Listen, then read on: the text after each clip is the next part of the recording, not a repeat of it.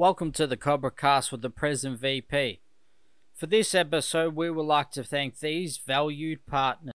Is your scratched window ruining your view? Starting from scratch to your experts at removing scratches from windows and any glass surface. Whether it's general scratches around the home or a knife graffiti tag shop front, they can remove it. They're also helping the environment by saving the window from being dumped into landfill while bringing the glass back to its former glory without the scratches. Don't replace your scratched window. Repair it with Starting From Scratched, your glass and scratch removal specialist for home, shop fronts and cars. Call today for a quote, 87595629, or find out more at startingfromscratch.com.au.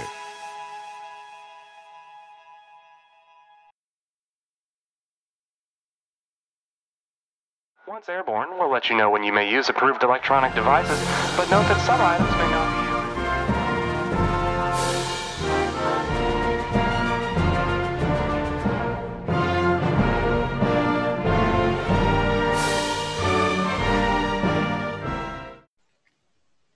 All right, welcome to the Cobra Cast with the present VP. I'm the host, Ricky Rifty, the Pres Logan. Got my co-host, Ricky Dog VP Ettridge. Welcome to the show, and welcome, Dog. How are you today, mates? Oh, mate, I'm pretty good. We are Thursday night here in it's bloody bit chilly tonight. Actually, we had the Cup Day a couple of days ago, which was Lovely. one of the hottest days for early November in a long time, and now I'm back in a hoodie. So typical Melbourne. Yesterday Melbourne time. It went from nice and warm in the morning and got a bit colder as the day went on. But I'll tell you what, mate, it does not feel at the start of November. Nah, It still sort of feels like, late September, maybe mid-September. It does not feel like November at all. Yeah, it's mate. We're almost at Christmas. It's ridiculous, isn't it? Like the year is just. The wife has been bugging me for weeks. I need what you want for Christmas. I need what you want for Christmas. I'm like, why? We've got ages till Christmas. It wasn't until I was sort of sitting there going, alrighty, what's coming up? I'm like, shit, Christmas. Have got no one presents. There's 6 weeks till Christmas. Best I get myself, 8 weeks to Christmas. No wonder she's been asking for it. Yeah, I'll start. Presents are in the mail. It's not your fault if they're backlogged and they can't deliver them in time. Like, what can you do, mate? COVID. It's it'd be like my beanies, I guess. Yeah. Still waiting. Still waiting. They'll get there one day. Don't you worry. One day. But so really, we're off to tonight, mate. We've got all our crap talk out the way before we started recording this week. yeah, mate. Well, you got the hat on for it. We're going to LA, the home of the Lakers, the world champion Lakers, and the world champion Dodgers. And I always find it funny when they call American teams world champions, but it's the American way, isn't it? The world champions in a sport that are a competition only North American champions. You could at least argue they could say because Canadian teams in there. Yeah, but there's no world teams involved in it, so it's a bit like. So I feel like if you in the AFL, if Richmond are calling themselves the world champions, it probably would hold a bit more legitimacy because the AFL really is the only major Australian rules football competition in the world where baseball and basketball, NBL, you've got all around Europe basketball-wise. It's like, how are you world champions?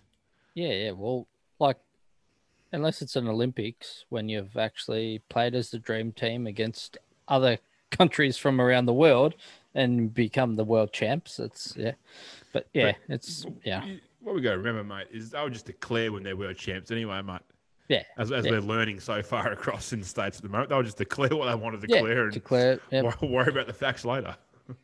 That's it, man. And I don't want to get political on here, but all I'll say is our thoughts are with everyone over there and good luck because who knows what the hell's going to happen over there at the moment. I wish everyone all the best and I hope everyone stays safe over there because things could get pretty crazy. On that sort of that mindset of keeping safe and look after each other, as we've sort of been saying all back around Europe and North America and whatnot, the unfortunately COVID's taken hold again back across there and across Europe. There's all lockdowns coming back in and curfews and whatnot from what we've seen back when we first started doing this. So, yeah, make sure you do what you've done the first time around, keep safe, follow the guidelines of what you're being told, and hopefully you guys can come out of it the other end like looks like we're going to have, which who would have thought that 3 months ago?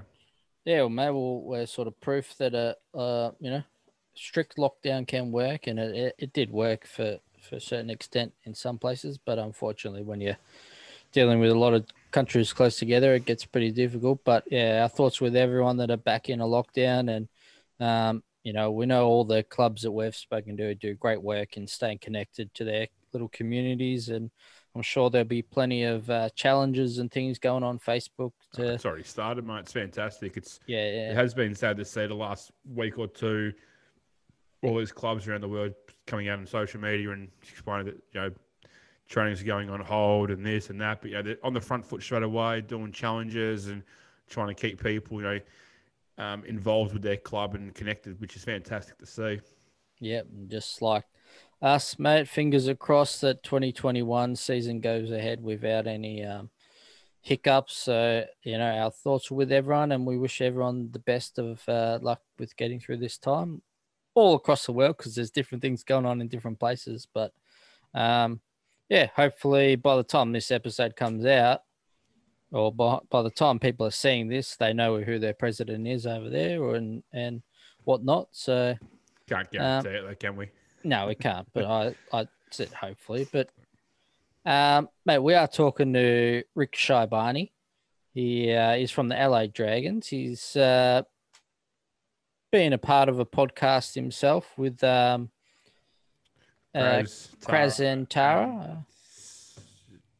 James, we discussed this the other week because we played from Austin. James Martinez, I think Martinez maybe. Yeah, possibly. Oh, you're better with names than me. Oh, yeah, that's a worry, then, isn't it, mate? Jesus. But this is one that I was looking forward to. We tried to tear this up for quite some time, and just could never get our times to work. Obviously, American and Australian time zones are so different. And then all of a sudden, I hit him up. He hit me up one morning about something. I hit him up saying, we're recording tonight, and he wrote me back saying, yeah, that time works for me. It was like 10:30 American time. I'm like, how does that work for you? I'm working off you wanting to be in bed by 10:30. Yeah, no, he stayed up late and got the conversation in, and we could have spoken for quite a while. It was a good chat. I always enjoy when we speak to a bloke that played footy in Australia as well. He played down at the Caroline Springs. Caroline Springs, yeah. Spent a season over here, just on I think a bit of a working holiday kind of thing, and was in Australia. So he got his chance to get a taste of what footy's like in Australia, which is great. So I think he even managed to throw a few of the old teammates under the bus at the end there. So he wasn't just getting LA Dragons; he was getting some players from Caroline Springs as well. Yeah, it was good fun. We had a bit of fun with the Caroline Springs Facebook page involved with that, because I've only said that because I wanted to double check we got the team right, and Facebook page just popped that up. But it actually wasn't that long ago, mate. We're starting to hit territory we're not used to. Yeah. Well, it's starting to get scary. I'm actually starting to think we're about to we could shit the bed very shortly. We might have episodes. Yeah, well, mate, we've been working hard, and mate, we've pumped out 88 episodes in quite a short amount of time, and so we're not far off hitting that 100 mark. And then I think after the 100, we'll take a break. But mate, we say that, but let's see what happens. The goal is to take a break, but as we said, mate, with with Europe going through what it's going through, mate, they may want the Sandown Cobras to the rescue and help them talk footy with people. Yeah, well, they might have to wait till Around the Globe season 2. She's a long season 1. Jesus.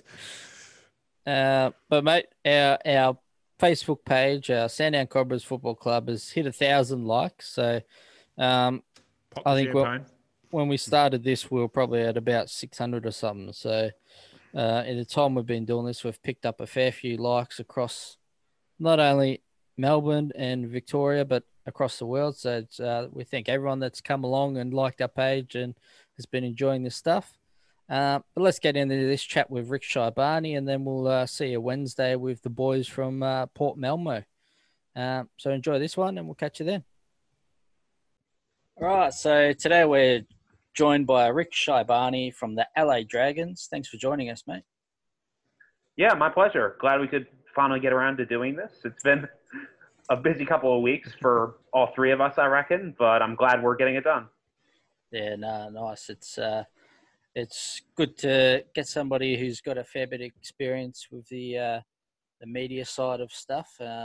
So we're keen to learn about Dragons, but also your story and how you found footy, and that's what we'd like to get into first and find out how you came across Aussie rules in the first place over there. Yeah, no, it's a pretty great story, actually. So for those who aren't aware, I grew up in Virginia, American mom, British dad. Didn't really play too many sports growing up, a little bit of basketball, a little bit of martial arts, but couldn't really find anything to really sink my teeth into, I guess you could say. And my dad was a field hockey and rugby player back in the day, and he had always wanted me to give one or both of them a go. So I figured, hey, when I'm in college or whatever, I'll give rugby a crack. And I did that for a while. Wasn't great at it, wasn't terrible at it. But I never really, with school and other stuff, didn't really have time to give it my full attention. And then then this is union, not league, for the record. League not really much of a following over here in the States. So it's a bit different. But yeah, and so after I graduated uni, I moved away, spent a little time in Phoenix, Arizona, and when I was there, I played rugby. Didn't really have a chance to play too much because we were a real veteran side. And but as they would have it, one of the guys there was a Yank who had previously played Aussie rules football. And he's like, "Hey, have you ever heard of this sport?" And I'm like, "No, what is it?" And he's like, "Oh, I used to play it a while back. You should give it a crack." And I thought, "Oh, hey, yeah, maybe one of these days." And a week later, I'm at a bar in Phoenix with a friend at like 1 a.m, and it's September. And the only thing on TV at 1 a.m. that's sports related in September is AFL finals. And I'm like, what the hell is this?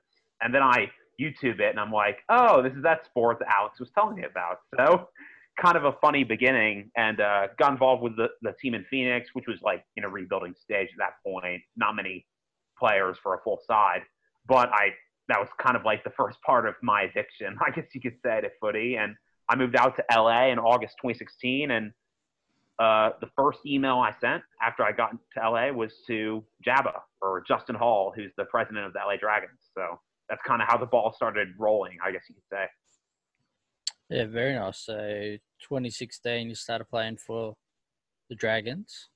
Yeah, and obviously August was like halfway through the season, so it was like a difficult adjustment, and I was just learning as I was going, trying to figure out exactly, all the things you learn in Australia when you're, 5, 6 years of age. So definitely a steep learning curve at first, but, the guys couldn't have been more welcoming, and I knew I had a great group of friends from the get-go, and, improving my game was just an added bonus and something that kind of inevitably came as I learned to love the sport even more. Yeah, nice. So what position do you currently play, and what's your sort of favorite position to play? Mostly I've played a forward pocket, half forward flank. On occasion, they throw me out on the wing, and that was for the Dragons. I almost exclusively play forward pocket. And when I was in Melbourne playing for Caroline Springs Footy Club, they mostly kept me at as a bench rotational player for pocket or flank. But again, I would occasionally go out on the wing, depending on the situation. So either way, it was a phenomenal experience, and it's crazy looking back on it now. Obviously with no footy this season due to COVID, it's kind of been a interesting time to reflect, because I first picked up a Sharon in October 2015, and now 5+ years on, I'm still at it and had some pretty amazing experiences. Yeah, it definitely sounds like you've had some great experiences. I was going to bring up about you coming across to Australia a bit later, but figured while you mentioned it, might as well get stuck into it. So how did you get across to Melbourne, and what got you to Caroline Springs Footy Club? Yeah, that's a great question. It was, well, in general, I had been considering the idea of doing like a working holiday visa in Australia, because I'd had a few mates from the Dragons who had done that previously, and they had all spoken really positively of not just playing local grassroots footy down there, but just the quality of life in Australia in general. And obviously Melbourne has some of the best footy in the country, period. So it was just something that I thought, hey, I might as well give it a go.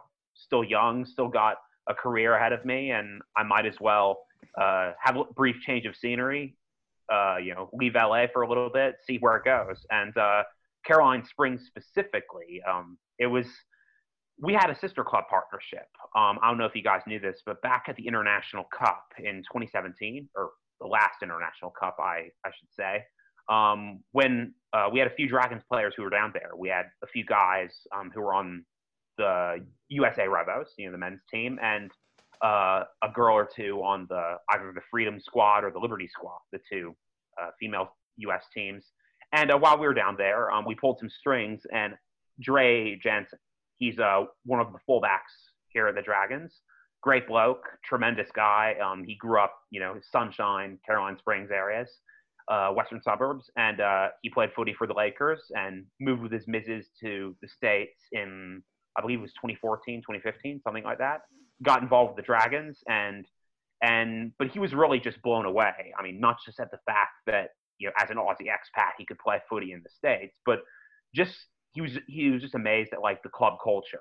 And it's a bit cliched, but he was saying that the Lakers and the Dragons were basically the same when it came to everyone being mates outside of training, going on double dates with each other's partners and stuff, like real camaraderie and real, team spirit. And so it was Dre's dream kind of to just have a sister club partnership set up. And basically I was the first guy to take advantage of that and, kind of forge the ties and make them stronger. Yeah, that's fantastic. It definitely sounds like our club Rifty, going out on double dates and that type of stuff. But can you imagine that, Rifty? He goes from the bright lights of LA to the western suburbs of Melbourne. It's a little bit of a jump in a bit of a culture shock. Yeah, but, a bit. Thankfully, I knew what a handful of slang before I got here, and I knew not to use the word root, use the word barrack, like little things like that.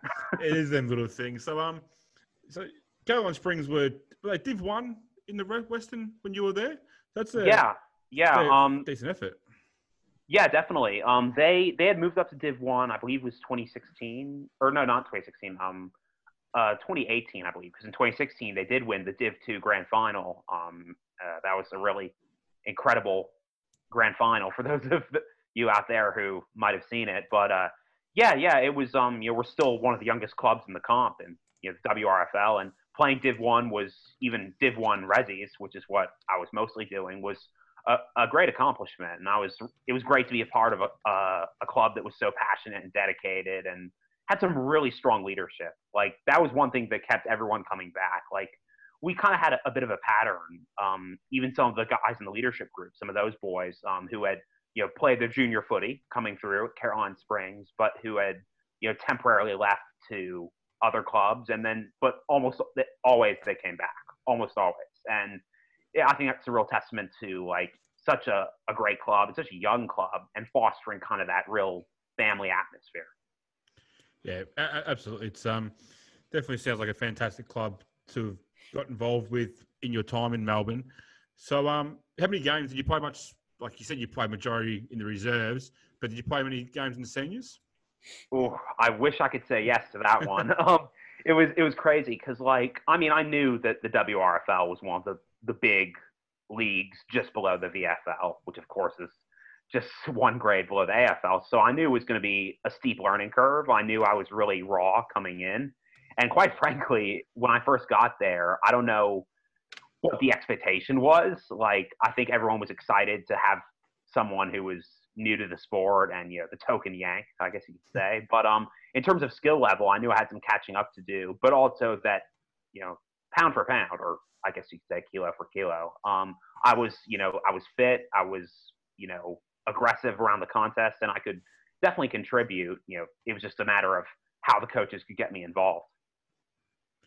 Yeah, that's it. It's great that that's the thing. You've said before, we go from playing a game of footy, which we've grown up with, and blokes in that team would have grown up with and would have gone through academies and whatnot. Because as you said, the Western region is a very, very strong football league. So what number do you wear for the Dragons? What number did you wear at Caroline Springs?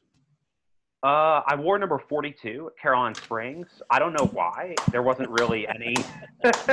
It was just one that was already available, and I'm just like, and Teza, our club president, he was like, "Hey, mate, which one do you want to wear?" And I'm like, "Let's go with 42." And when I was with the Dragons, it's funny because in the Dragons, like it's a lower budget, with the USAFL. So some of us own our own jerseys, some of us don't. And I've just never gotten around to buying my own. So typically I'm number 48 or 50, depending on which one's available. That's just, I went number 42. So that's why I was a big, There we go. On my arm and everything like that. So I think you need to get yourself a 42 Dragons top when you get the chance to. But I think, is it the first guest that's won one of our numbers? I think it's the second time 42's come up for you. No, I'm pretty sure it was someone asked what number I wore. Okay. I'm pretty sure that was Berlin. But anyway, made my night. Glad to hear it, mate. But who do you follow in the AFL before we get stuck into the Dragons? Oh, well, I mean, as Victorians, you guys aren't going to like this. I first started barracking for the Giants back when they were still pretty terrible. And I mean, I do have like some distant family in like New South Wales. And when I first started watching footy, even though they were still losing a lot, I just kind of gravitated towards enjoying their style of play. I liked the coaching. I thought they had a good mix of young draft picks and some really quality veterans too. So, and I knew that like, oh, they're the expansion club. They're, the new kids on the block. But it was something where I just thought, hey, this is a good team to barrack for, even if I'm going to have to take the piss for it a lot. So. No, that's all right. I'm a Carlton man, so we've gained half our players from GWS. So that's true. That's true. And I think Essendon, Ed Dog's team's trying to poach a couple others at the moment now. Who goes for Essendon? Sorry. Don't know what you're talking about, mate. But so, who's been your favourite GWS player? I'm a big fan of Callan Ward. Just all the injuries he's had to overcome, the quality of leadership. He's a really high character guy, and I think there's an obvious reason why he's been around the club for as long as he has. And again, there are lots of guys like Heath Shaw or Mummy or veterans who kind of gravitated towards GWS as a part of the leadership group or part of that veteran core. But I reckon Ward, when he's healthy, is one of the best and just one of the guys you really want in the guts, helping your team, putting his body on the line. Yeah, no, he's a great player, and he's shame he's suffered the injuries he has because he's a great talent. And another WRFL product, he played over at Spotswood. Yeah, so he's a former Bulldogs player before. Swapping over to GWS. So yeah, he's one of those blue collar type blokes, isn't he? He's not, he's not your Cornelio or your $1 million man type thing. He's just, goes about his business. But all right, let's learn about the Dragons. And so when were the Dragons first founded? Yeah, it's a shame that COVID canceled the season because this year was actually going to be our 10-year anniversary. And we were going to have the USAFL Nationals in LA or outside of LA, like a couple hours outside. But yeah, we were founded back in 2010. One of the main guys behind the Dragons was a guy named John Fragomeni, or Fraggers. He's still our director of football to this day, although he's not coaching full time. He's in the visual effects and the film industry here in LA. Originally from Perth, played quite a bit of footy growing up, coached quite a bit of footy as well, and he was the guy who basically saw the potential for a huge city like LA with so many Aussies there as it is. Like, he was just thinking, hey, we have all the ingredients here to start up a club. We had a bunch of metro sides, which is something that's kind of unique to USAFL, basically just 9-a-side, which is kind of serves as our preseason, or it has historically, here in Southern California, between us, San Diego, Orange County. But yeah, it was the Dragons just kind of formed out of that. We've still got quite a few of the original 2010 Dragons. We won a Div 2 title at USAFL Nationals back in 2014 over in Ohio. As I mentioned, I joined the group in 2016, and yeah, we've been very competitive at nationals. We just haven't quite gotten over that hump. We're a bit of the bridesmaid side in Division One because right now you've got New York, the Austin Crows, Denver Bulldogs, all these elite Div 1 clubs that are kind of standing in our way at the moment. They've got a lot longer of a history and a lot more flags than we do, but we're feeling really optimistic heading into this season before COVID shut everything down. We were getting some real positive results, getting some new recruits down, and making sure that people were showing up to training, staying accountable, and we had a really good veteran core that we were really excited to kind of unleash, and a few new guys as well. So everything was kind of coming together before the shutdowns happened. But we've got a plan for 2021. We're sticking to it, and obviously everyone's going to be so stoked once we can finally get out back onto the park again. Yeah, we were the same way in our pre-season for 2020. It was probably the most numbers we've seen on the training track pre-season in about 5 years, you reckon, Rift? Maybe 6. Easy. And we're feeling good. Everything was ticking along nicely. Coming off a prelim loss last year, we felt like we could go the extra step this year. And then, as you said, COVID stepped in the way. So you mentioned about how you guys are going to have nationals in LA. Now, the USAFL are doing a digital nationals or a virtual nationals competition. You guys are going to get involved in that? Yeah, I reckon some of us are. I'm pretty snowed under with work these days, so hopefully I can have the opportunity to give it a crack a little bit. But yeah, we're all aware of it. We've been getting the emails, and it's a creative idea, and basically it's just a question of who's available and who wants to take part, because everyone's got family stuff and work stuff, and obviously the pandemic has caused a lot of stress. So everyone misses footy, but it may or may not be the first thing on people's minds. So, but I'm sure we'll have a few people who are going to participate, and I'm sure it'll be good fun, even though it's a little bittersweet, obviously. So, yeah. It's as we've learnt, myself and Rifty, during these times, this pandemic, you've got to have a bit of initiation and change it up a little bit. So, So why did the club choose the name the Dragons, and why did they choose the colours of the club? Ooh, you'd have to ask the guys who were there before I was. But yeah, it's a great logo and it's a great design. Like basically, we even ripped off Sons of the West for Sons of LA, which is our song. But it was just something where, I don't want to put words in anyone's mouth, but it's Dragons. Obviously, there's no AFL correspondent to that, and it's a little bit unique. And I think it kind of epitomizes the way we play. We definitely try to be the most physical, the most fierce club out on the track every time. And again, we haven't won that flag yet, but we're really excited to bust down that door and finally get there.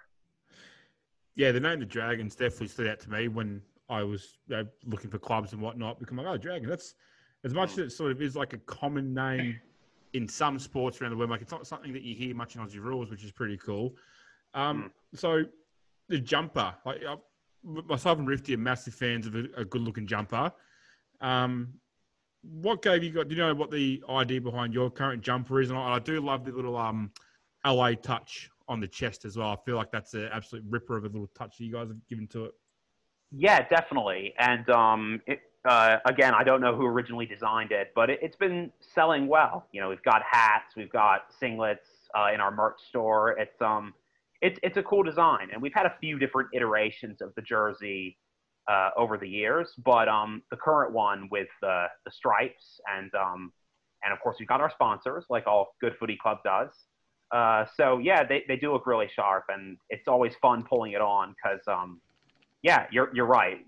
The way a team looks, the way a team goes about it is such a cool little bit of the game. I think it's funny because over here in the U.S., it seems like with Gridiron, the uniforms just get more and more exotic. They're more flashy, all that stuff. But so Australia is comparatively old school when it comes to that stuff. But Yeah, I mean, if it ain't broke, don't fix it. Everyone knows which team you're talking about when you're talking about the red sash or the checkerboard or all that stuff. So it's great to have those little things that kind of give history to the game instead of constantly reinventing the wheel when it comes to a design. Yeah, cool. So club's been around for 10 years. Who played? Who did they play against in their first season, or first game? And how many players did they have back then? So basically, again, we kind of started off with experimenting with the Metro sides, which we still do today. Like, we didn't have the numbers at first to have full 18 sides, and then we finally did, and we were starting to go up against our main rivals, who again are Orange County and the San Diego Lions. And so basically, it was kind of the perfect atmosphere because to this day, we have players from all over different parts of LA. There's such a big crowd in Santa Monica or downtown or West Hollywood. It's a very big area. So even during COVID, we were training in small groups in different neighborhoods. So there was a lot of players spread out over a big area. And during the Metro season, that whole concept is kind of like a round robin style tournament, 9-on-9, LA, OC, San Diego, 2 different LA teams actually. We split off into 2. We have a few boys out in Riverside who also combine. They usually have at least a dozen or 15 blokes up there. So again, 9-a-side footy is a great way to bring new Americans into the sport. And then that just serves as a great primer or preseason before the full 18-a-side goes. And again, it was kind of a steady progression. We still have some of the old hands from 2010, 2011, 2012.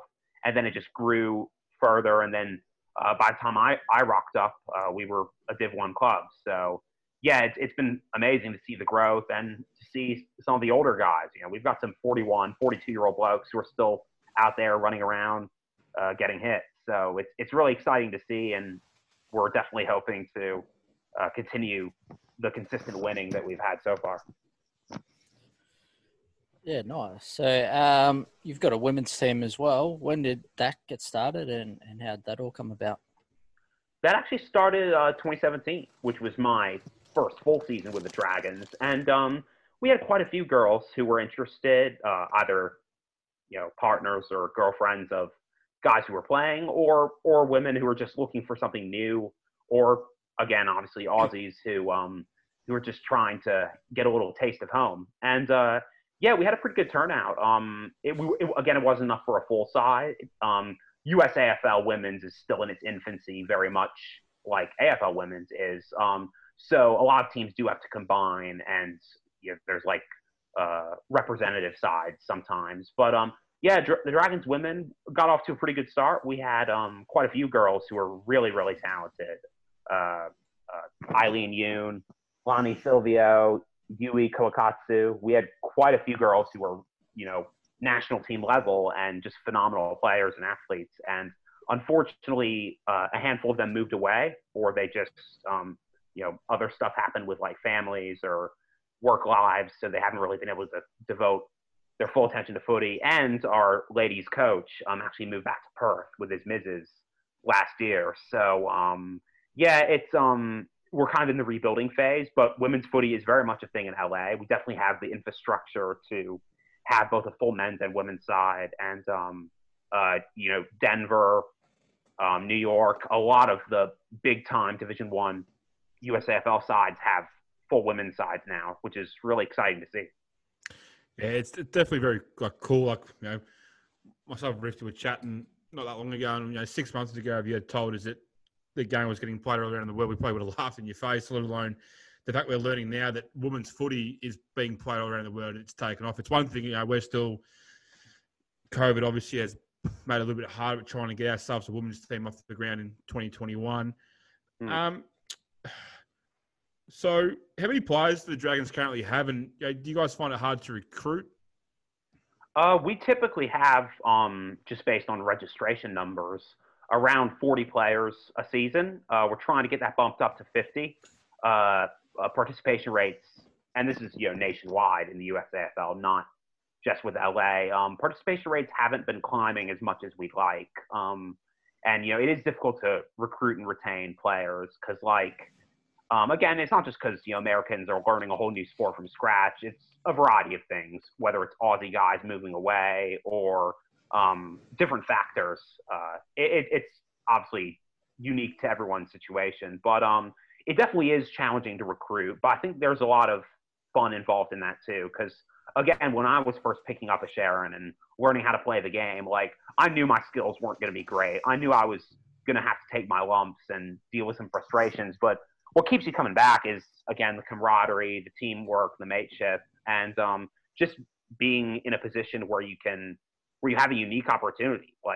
Most Yanks don't pick up brand new sports when they're already in their 20s. And I think it's difficult to keep players because that learning curve is steep. But if you stick with it, it's so incredibly rewarding. It really is the best sport on earth.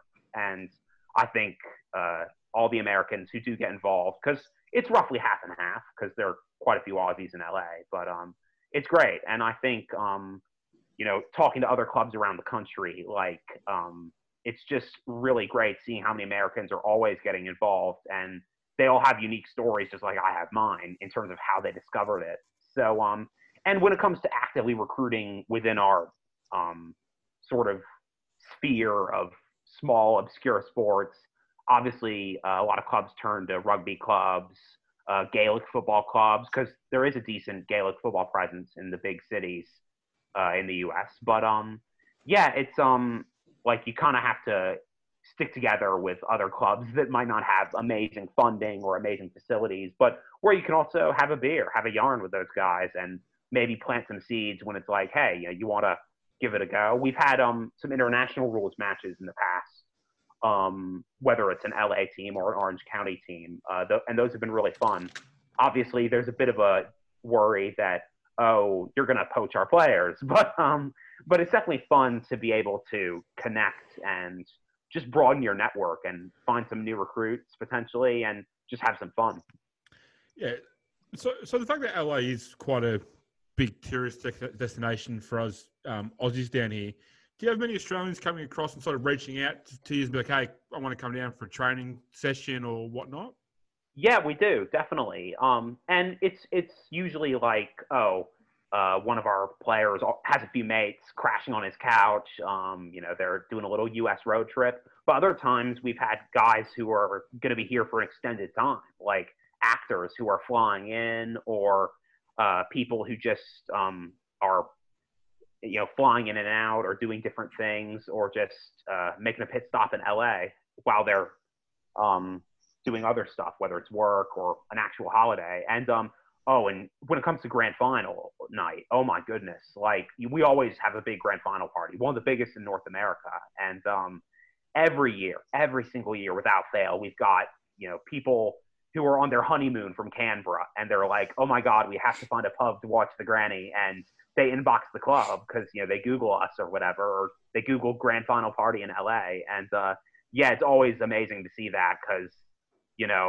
people who are, again, they're just passing through and boom, there's another connection. And I think it's really cool to have that because, again, it really is something that's cathartic for expats who just want a little slice of home and seeing it on TV. We literally rent out a pub every year to do it. One of our big sponsors allows us to have a whole grand final night party. And because, of the time difference, it's a perfect time.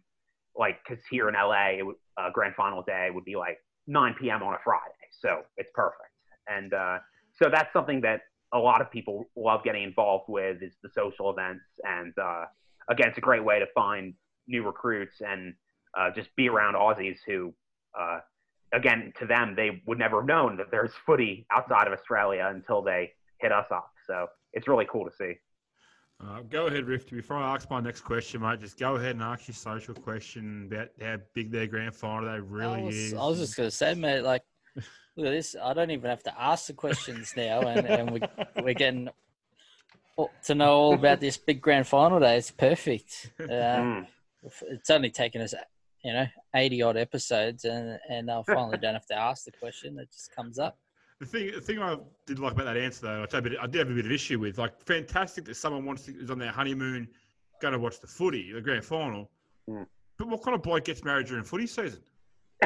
Like, I told my wife, I'm like, we're getting married at the start of the year because we get married about Feb. That's about when pre-season kicks off. Hold on. He said they were from Canberra. Oh, it's true. So they didn't have any skin in the game. They had no chance of their team winning it or anything. So. I was smart. Not only did I get married in the off-season, I got married start of Feb. So as you'd be aware, pre-season starts start of Feb.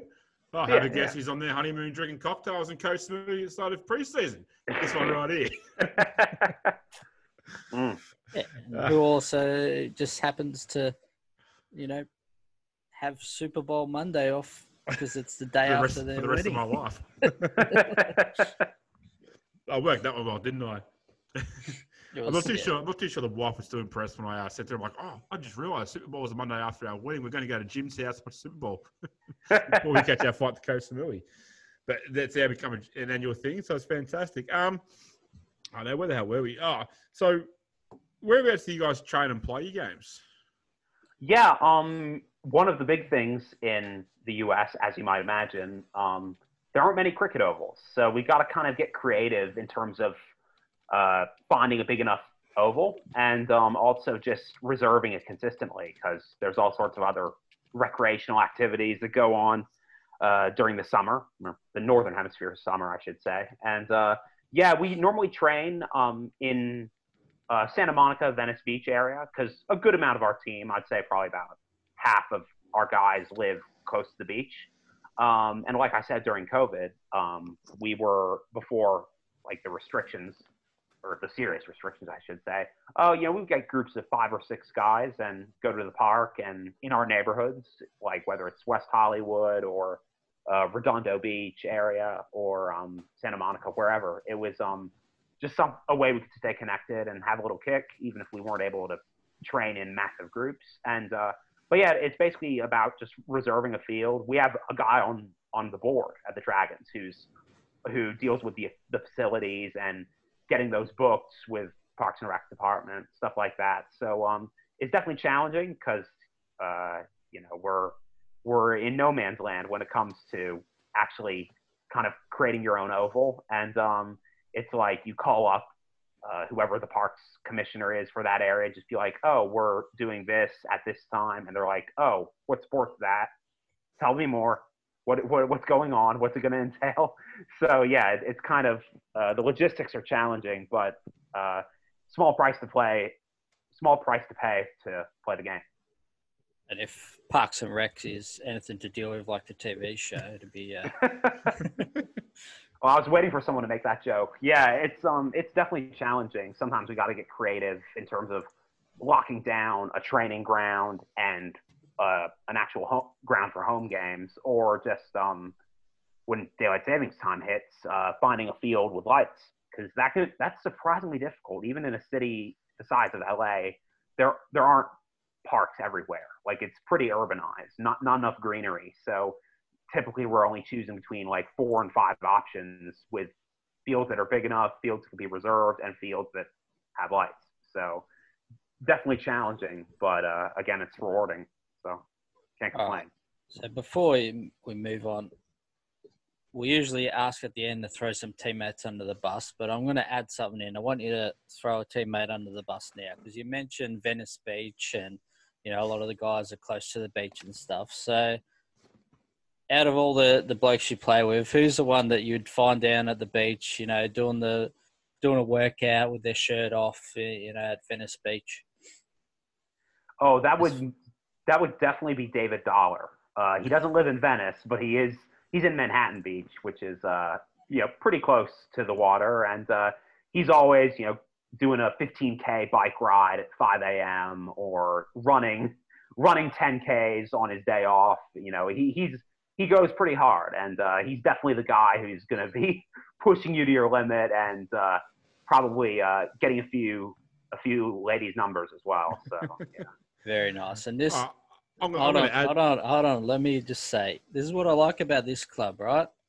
Is they got a really great website. They got player profile pictures up there. So as soon as he says a name, I can put a face to it straight away. That's the one. We've spoke to bloody 80 odd clubs now, And every time they just say a name, we don't know what they look like. Occasionally, we might find a picture on Facebook, but this is great, mate. We can straight away I put a face to his name, and I go, yeah, David Dollar over here. He's definitely getting the guns out in front of the ladies. That's for sure. Yeah. So my question to that was, when we throw the blokes on the bus, we're going to want one from the Dragons, and we figured because you did spend a year at Caroline Springs, we do that. So who from Caroline Springs would just fit right in at Venice Beach? I'd say Jezza Caterino.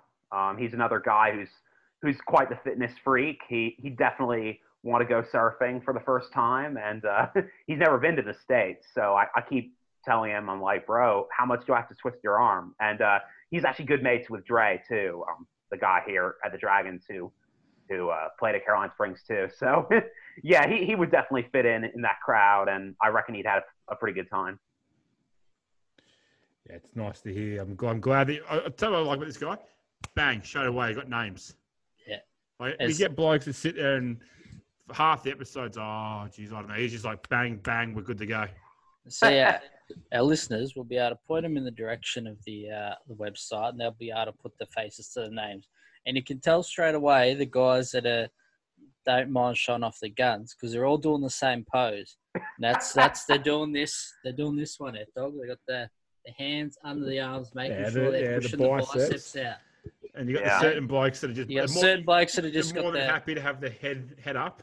Yeah, and other guys, they're just arms down, whatever. But there's a fair few that are definitely making sure they're pushing them biceps out. That's for sure. I definitely have a very similar photo from my Caroline Springs days.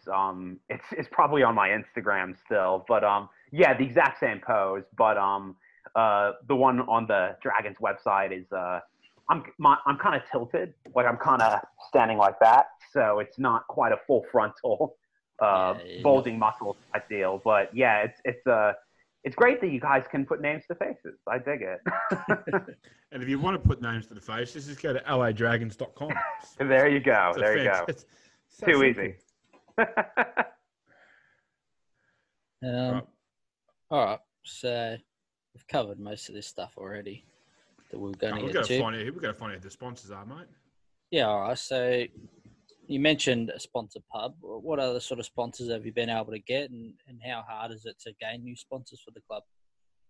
It depends on the year. Depends on like how much people are willing to put towards the club. So typically your safest bet is like obviously everyone's place of work. A lot of the Aussie guys, either they work in like finance or IT or places where there's a decent amount of companies that might be interested in sponsoring a local club team. And so we've been pretty fortunate when it comes to that. Again, on the board, we have a guy who's in charge of sponsorship, and he goes around to all our sponsors every year, making sure they're still committed, making sure they're committed for a certain amount, and just, helping with the club's costs and getting your name on the jumper. So it's good to see. And every year we kind of gently ask people like, oh, hey, if you guys know anyone who might be interested, just have them tell us to drop us a line, and we'll be in touch. And if you guys want to throw in your own company and see if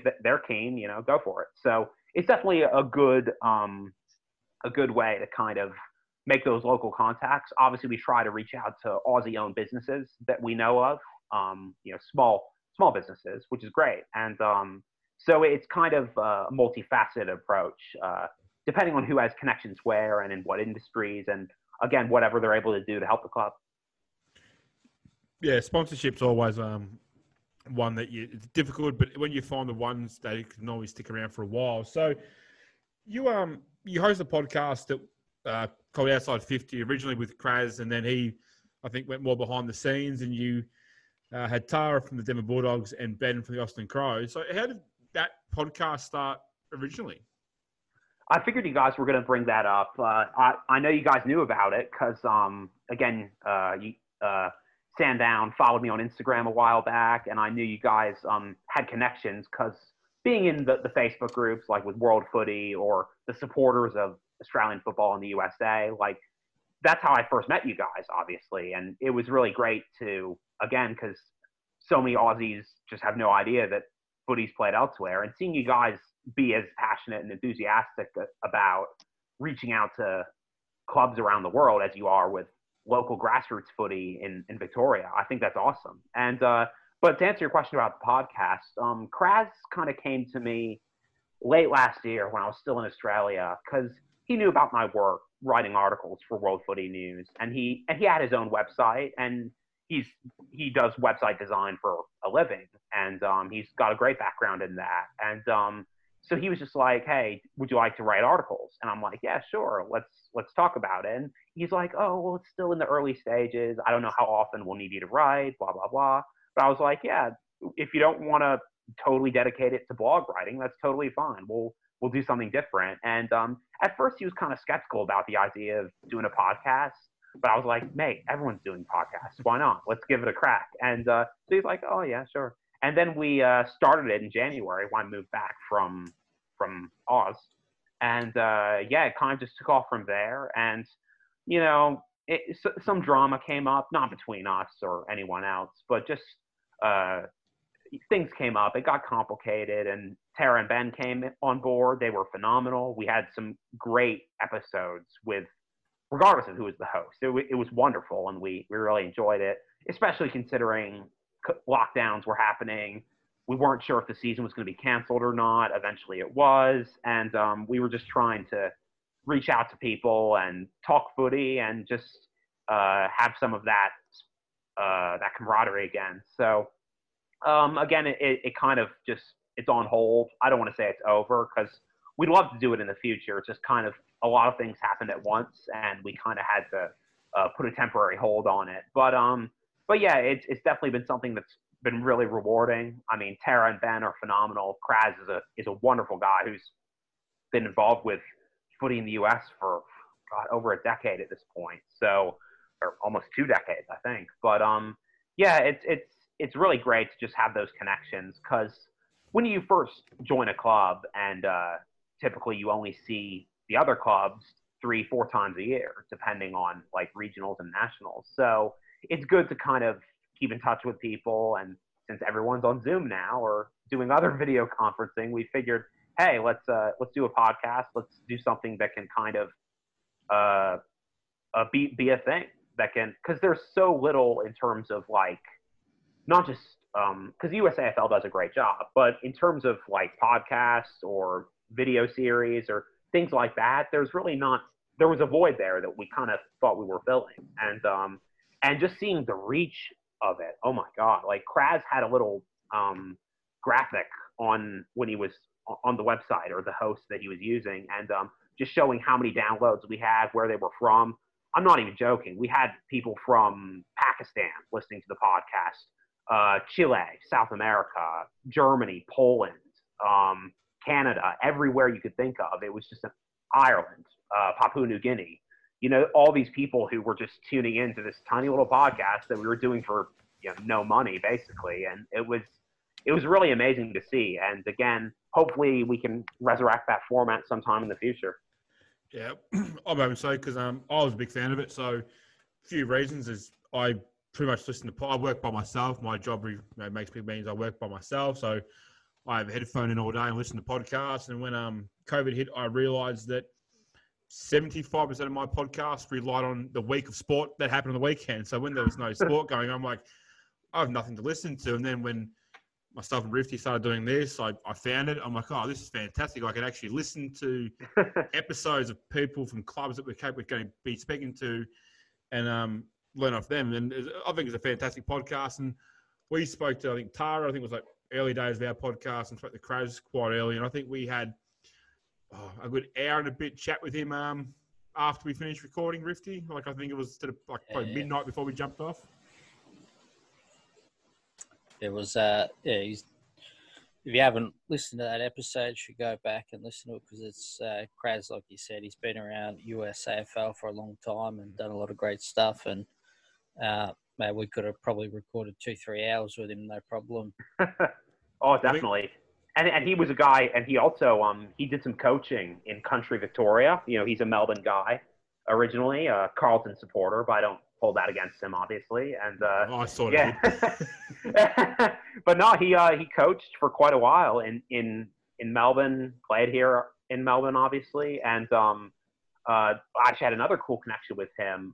His old club was BlackRock, and Gabriel Martin Del Campo, who's another U.S. Revos player and LA Dragons player, he played in Melbourne the year before I did.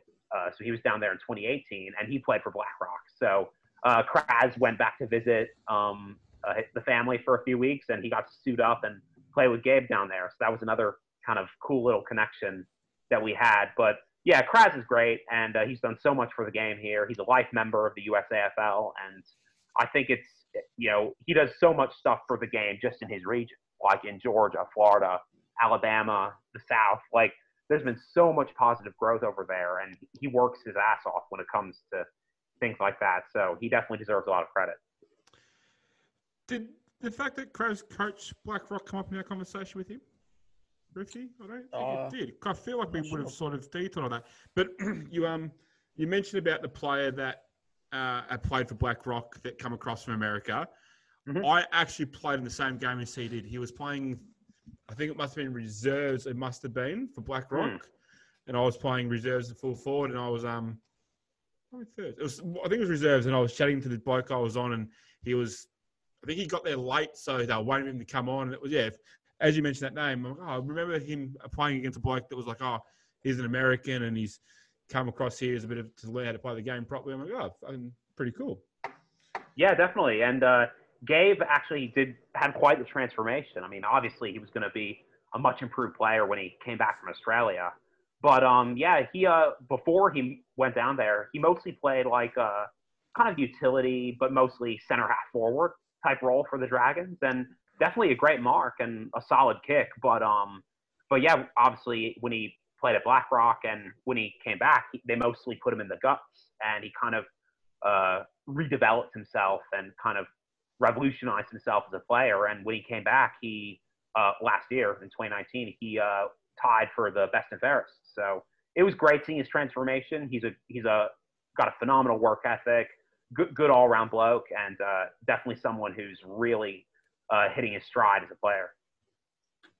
Yeah, very nice. And all right, he's spoken nicely enough about teammates and blokes involved with footy. Now it's time to get the dirt and throw some teammates under the bus, I think.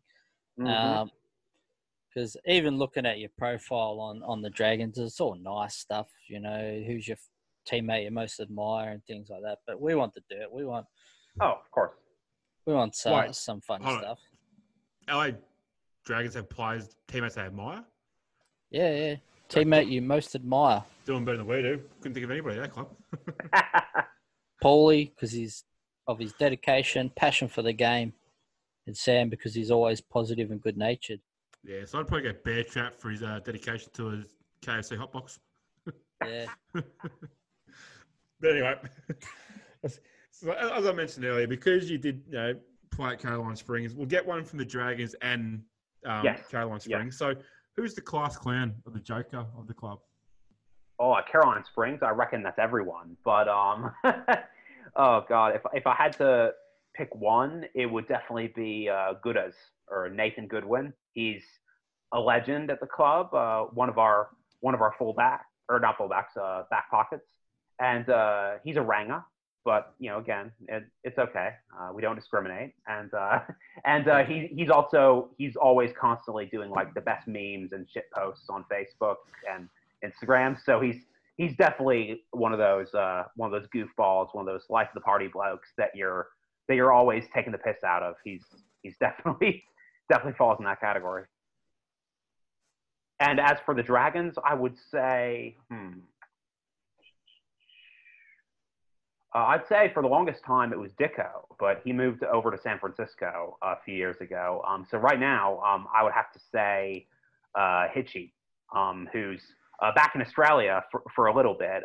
He works in film, and he had a project up in Brisbane that he just moved back there to work on. But he'll be back in LA, and he's been with the Dragons forever, and he's definitely one of the Larrikin types. So yeah, fantastic. Chomp.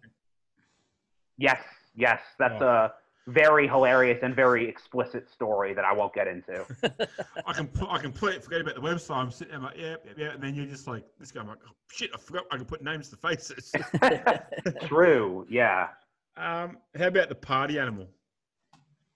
For the Dragons, definitely be a tie between David Dollar, who of course I mentioned previously, and Dre Jensen.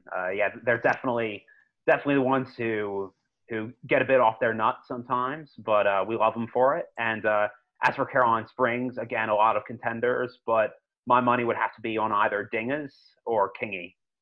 So Aaron King and Daniel Ingram, they know who they are, and definitely high quality action with those guys most weekends. So yeah.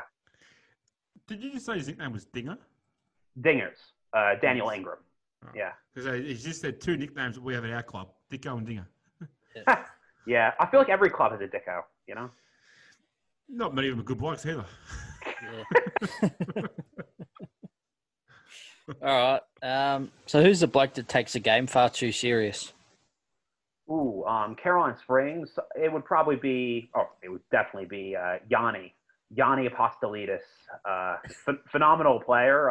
He's our ruckman in the Rezzies. He's our ruckman, and definitely got a bit of swagger about him. Definitely someone who's always taking the game on, you know, grabbing the bull by the horns. But he's definitely an intense guy, and we definitely appreciate him for that.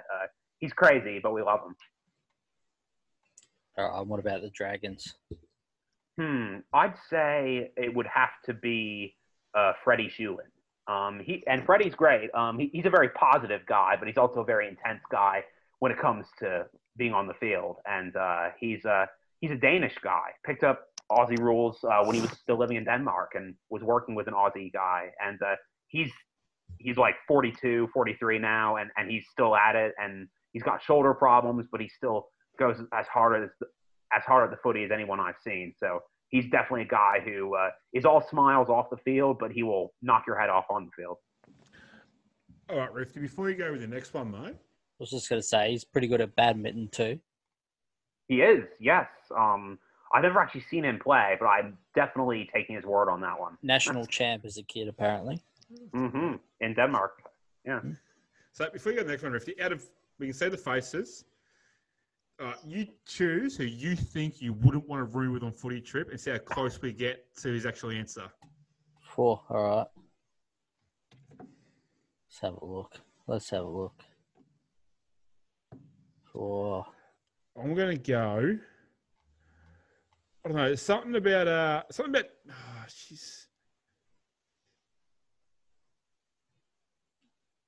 Ryan Lawzidai? Jeez, I've picked the worst name to try and say. Yeah, Rhino. Just call him Rhino. That's what we call him. He has a bit of a look about him that he'd be able to get a bit of mischief on a night out. Oh, he frequently does. Yeah. He's definitely a character.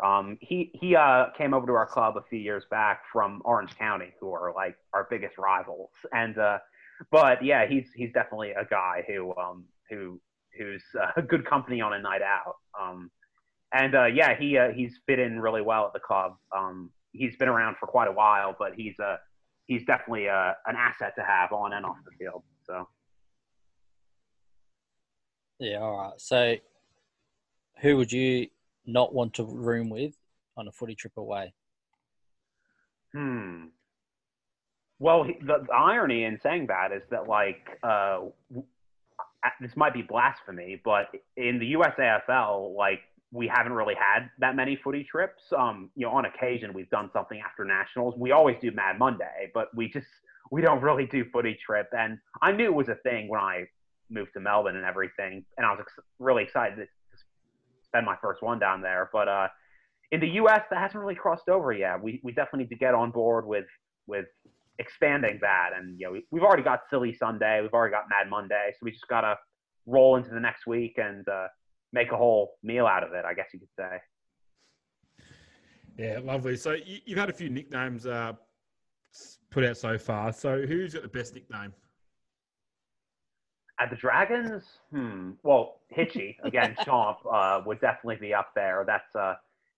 It's funny because like I always knew him as Hitchy for the longest time, but it didn't really I didn't really hear too many people call him Chomp, and then he told me the story about it. I'm like, oh, that's great, and so yeah, that's definitely a good one. We've Jabba, of course, he's the club president. I can't give him too much crap, but yeah, it was just a childhood nickname that kind of stuck, and again, his real name's Justin Hall, and definitely fits in pretty well with the other nicknames of the club, I guess you could say. So, and you got Chris Salvatore, massive sack, or big sack. Yes, or Crispy. Crispy. We also call him Crispy. But yeah, he's mostly retired now, unfortunately. Hopefully, we can coax him out to make a comeback. He and his missus had a kid a couple of years ago, and he lives pretty far away, like compared to everyone else here in LA. But he's a good bloke, and he is also a long-suffering Demon supporter. So pray for him. But yeah, as for Caroline Springs, probably my favorite nickname out of any of them would have been Dougie. It was his real name's Luke Edmondson, and Dougie was just he moved over from a different club relatively recently before joining Caroline Springs. He's played quite a bit of footy, but Dougie was just the perfect. It was just the easiest nickname for me to remember because you're meeting all these new faces, but I'm just like, oh yeah, that's Dougie, and so it was a pretty good fit. The irony it was that there was already a Ricka at Caroline Springs, and that was because our captain, Keenan O'Shea, Ricochet, get it? So basically I became Ricker, and I guess that's because, Americans say R's and Aussies don't. So, yeah. I've just come across another good one. Gopher. Yeah. David Ulfelder. Ulfelder. Yeah, it's great because he's actually an aspiring stand-up comedian by trade, and he's definitely one for the self-deprecating nicknames. So I'm sure he's always appreciated that one. Yeah, this getting ideas for our website, Rifty. Man, this is gold. It's good, isn't it? It's not bad. It's a decent website. One that he'll hate me for mentioning, Sam Murphy. It's not listed on the website, I don't think, but so he's a handsome bloke and he's a model, and we give him a lot of shit for that, obviously. But so his nickname was Headshots, and that was kind of started by one of our former coaches who he just kind of came up with it one day and it stuck, and yeah. Yeah, it's got him down as Fisherman. Yes, that was another one that kind of came out of nowhere. Fisherman, yeah. It just sort of, yeah, he's doing the double guns, flexing the thing, so you can definitely see he's done a bit of work in front of the camera there. And before we wrap it up, your profile mentions you do work in film as part of film crew. Yeah, that's my background, and yeah, that's why I moved out to LA to begin with. Yeah, you're working on or have been working on anything recently that's of note?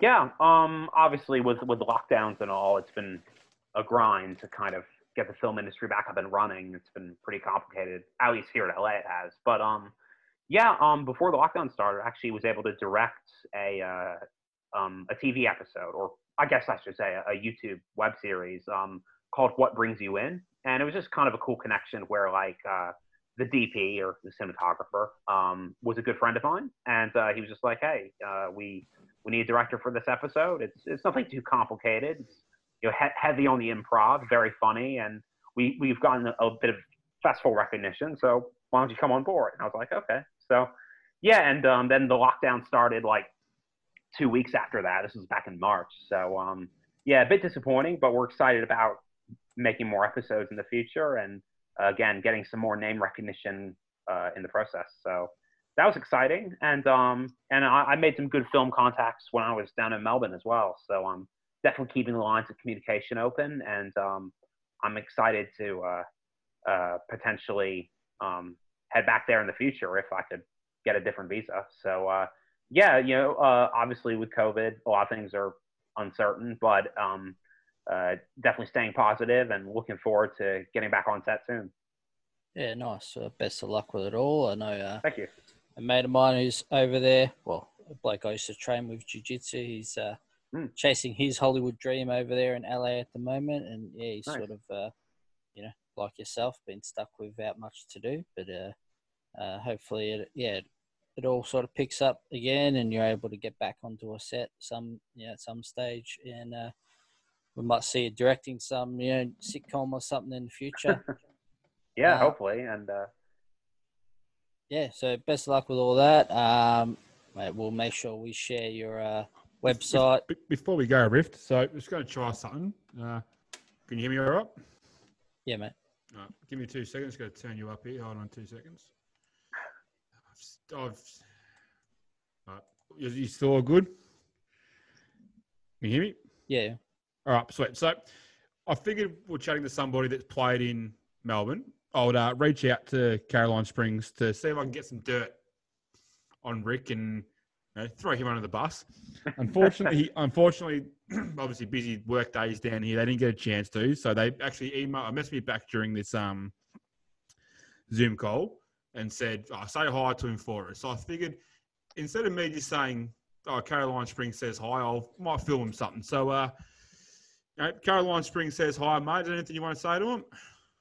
oh God, I miss those blokes every day. And definitely love all the memories I made down there, and really, really high quality group of guys, and hope everyone's doing well. Obviously, lockdown's been tough on everyone in Melbourne, but definitely miss you guys and looking forward to seeing you again, hopefully someday soon. Yeah, fantastic. Yeah, they messaged me back about halfway through this episode. I'm like, do I have time? And like, when do you need it? But I'm like, well, actually chat with him right now. So he's like, it's funny that you mentioned that, because I did a podcast a few months ago with Craig Wessels, who he does the Yank on the Footy podcast, another American guy who's relatively new to loving AFL and watching it habitually. And he kind of caught on, sent me a friend request a while back because he had popped up in one of the Facebook groups, and he was just really digging his teeth into watching AFL and learning as much about it as he could. And then he started the podcast, and I thought, hey, this is a great idea. And this is a guy who's never had any connection with the USAFL. He teaches high school in Ohio, and he's never been involved with the USAFL at all. And then, he started watching, he started barracking for Geelong, and he's been following it habitually ever since, like I said. So, but yeah, it's funny because when he did the podcast with me, he went out of his way to hit up all the boys from Caroline Springs and did a whole Q&A with their questions and my answers. So that was pretty great, and it took me totally by surprise. So, I was hoping that you guys would have some for me. Now I'm disappointed. Yeah, not gonna lie. That's where we got the inspiration from, because we were on Yank on the Footy as well, and he threw. Yeah. Done the same thing to me and Rifty, and safe to say that I come off the worst out of that back and forth. But well, there we go. If you want to, if you've listened to the Cobra Cast episode of Yank on the Footy, have a look for Rick's episode, and I'm pretty actually. I think I did listen to that one. Actually, I think you listened to that one too, Rifty. I'm pretty sure you mentioned it. Yep. Yeah. I've nice. made a podcast listened to nowadays. I forget which one I've listened to. Yeah, mate. I actually listened to a podcast today. I got halfway through, then realized, shit, I've listened to this 2 days ago. Yeah. And between all the ones we've been on, the conversations we've had with clubs, I know things, but I don't know where I know them from. So that's Yeah. It's always an issue. I just noticed that we actually missed a question. The second part of the who you wouldn't want to room with on footy trip. Again, I did go on footy trip with to Adelaide with some of the Caroline Springs boys. Definitely, again, Aaron King would get an honorable mention, Kingy, but also Puds, Mark Pizzuto, and that's just because his snoring probably caused the most recent earthquake in New Zealand because it's that loud. So, yeah, love you, Puds, but that was rough. Yeah, good old Puds. I was having a look at all the pictures when you asked me that question, who I want on the room with, and Yeah, forget about that. sort of looking at him, I reckon is it Donny? I reckon he looks like he'd be a snorer, and he's also got that look of like he was an extra in prison show or something, you know. So I wouldn't want to be sharing a cell with him. That's for sure. Yeah, he unfortunately he moved away a couple of years ago, but he's still a big fan of footy. So hopefully he'll listen to this one. Yeah, but nice, mate. Thanks again for joining us on your, Wednesday night over there at the moment? For 6 more minutes it is. It's almost midnight. So, geez. All right. So we'll let you get to bed, mate. Thanks again for joining us. We'll share all your Facebook. We'll make sure I'll post the link to the website so people can put the faces to the names you've mentioned. Yeah, thanks again. Best of luck with everything going on. Hopefully you get some footy in next season. And, yeah, thanks again.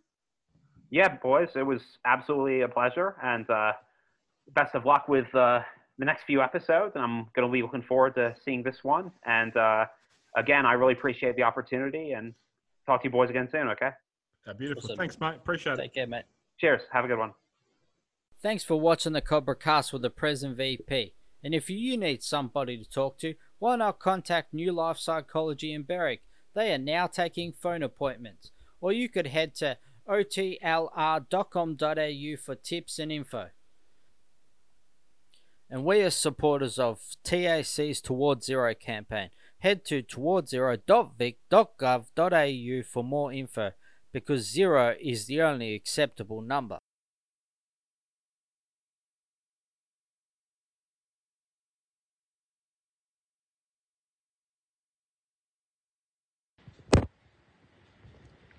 Hey Siri, play the Cobra Cast with the present VP.